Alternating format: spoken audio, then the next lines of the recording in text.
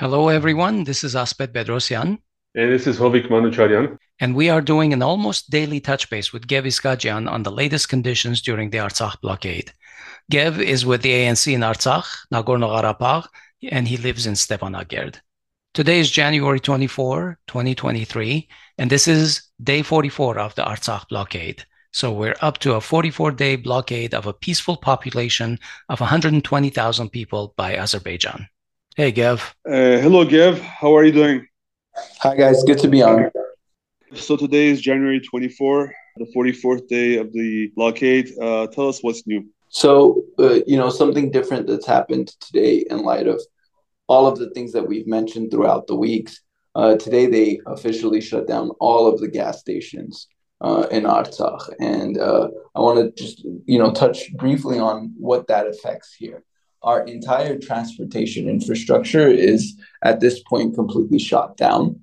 The only things operating, when you walk through Stepanakert, are a few of the cars that have gas left in there and some of the public transportation, like the buses. But, if we at a certain time had like 20 buses running at once, now you'll see like two.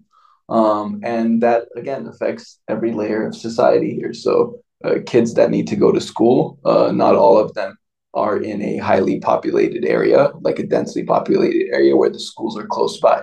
For folks in the villages and stuff that have to drive like 10, 15 minutes a day, that greatly hampers the kids' ability to get to schools. On top of that, again, we're in the winter months, people get sick, people need to go to the hospital. We're having issues with that. People getting to work, we're having issues with that. 2 days ago was the last day, I believe, that I saw one of the gas stations operating. And as far as I can recall, there was like half a kilometer long line. And some folks were in there I was talking to a few guys today. Some of them were in there for 2.5 hours and then had to leave their cars there because at a certain point, they said they were all out and folks were already running out of gas waiting in the line. So, down the street from where I live, you see like 4 or 5 cars like in a line parked to the side because their cars, the gas ran out waiting for it.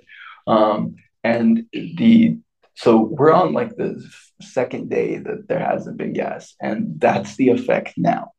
Just to reiterate for our listeners, there has been no gas for 2 days, spotty electricity with 6 hours of outage every day. And today, I guess there is no transportation now because most automobiles in Armenia and Artsakh operate on LNG. It's basically regular methane that comes out of your stove. Yeah. So like 30% of the cars here ran on like benzene, gasoline, diesel.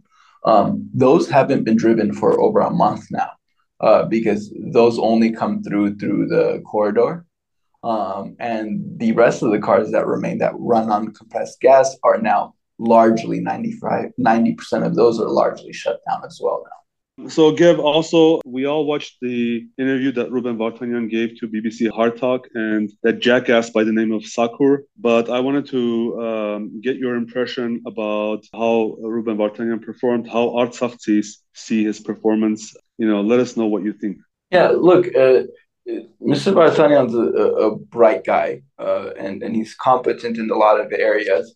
To bluntly state it, like his biggest strengths aren't, his like cadence or interview capacity and stuff. I wouldn't notch that as one of his biggest strengths. But watching this interview, he did pretty well. And for those that are kind of unaware of that show and that segment, it is kind of a bully ball game there, where he asks tough questions. He tries to rile on the people he has up. But I think a good comparison to that is if you juxtapose that with Pashinyan's interview that he had, I believe it was like a year or so ago on that same TV show. I think Ruben performed far above and beyond that. So the questions were difficult. A lot of times they try to kind of, if you guys have noticed, they'll try to slight him for being a businessman in Russia or this or that. But his ability to stick to the point, his ability to talk about how this is an active campaign of ethnic cleansing, in my opinion, and I work in like the PR realm, he did better than I expected. Yeah, and I wouldn't say BBC Hard Talk is just asking hard questions. They are actually being very inflammatory and negative about the whole thing. I'm surprised that Vartanian didn't come out and say, what kind of a billionaire am I giving up my comfortable life and coming and sitting down in the middle of leading a people in the middle of a blockade? Let me see them ask questions like that to Aliyev, or even try, something like that. I don't think he would have the guts to ask Aliyev that. And I also don't think Aliyev would go on. So the other part that struck me about this interview was, remember when he said that you have this tiny enclave, you're suffering economically, you no longer seem viable, and your only realistic options are either to work out some kind of a political deal with Azerbaijan or pack up and leave Nagorno-Karabakh. And I thought, what the hell are you talking about? Do you remember during the Second World War when you are getting bombed to hell by the Nazis? Were your options only to get to talk to Hitler or to pack up and leave to the middle of the Atlantic? We live here. This is our homeland. It's not like we're squatters here. Absolutely, and even a more modern parallel that we can draw something that's happening today, and it's actually counterintuitive to the narratives that BBC or the same hosts are pushing today. They would never think twice about approaching Ukraine or Zelensky with that same thought frame, normalizing the narrative of the oppressor, saying, this war is tough on the people of Ukraine. If you just come to a deal with Putin, if you just bend the knee, if you just concede here and there, the war can end. They don't think about doing that. But when we here in, Artsakh are dealing with an existential crisis, the narrative comes down of, well, you should give in to ethnic cleansing a little bit. You should give in to your human rights, your dignity, your state.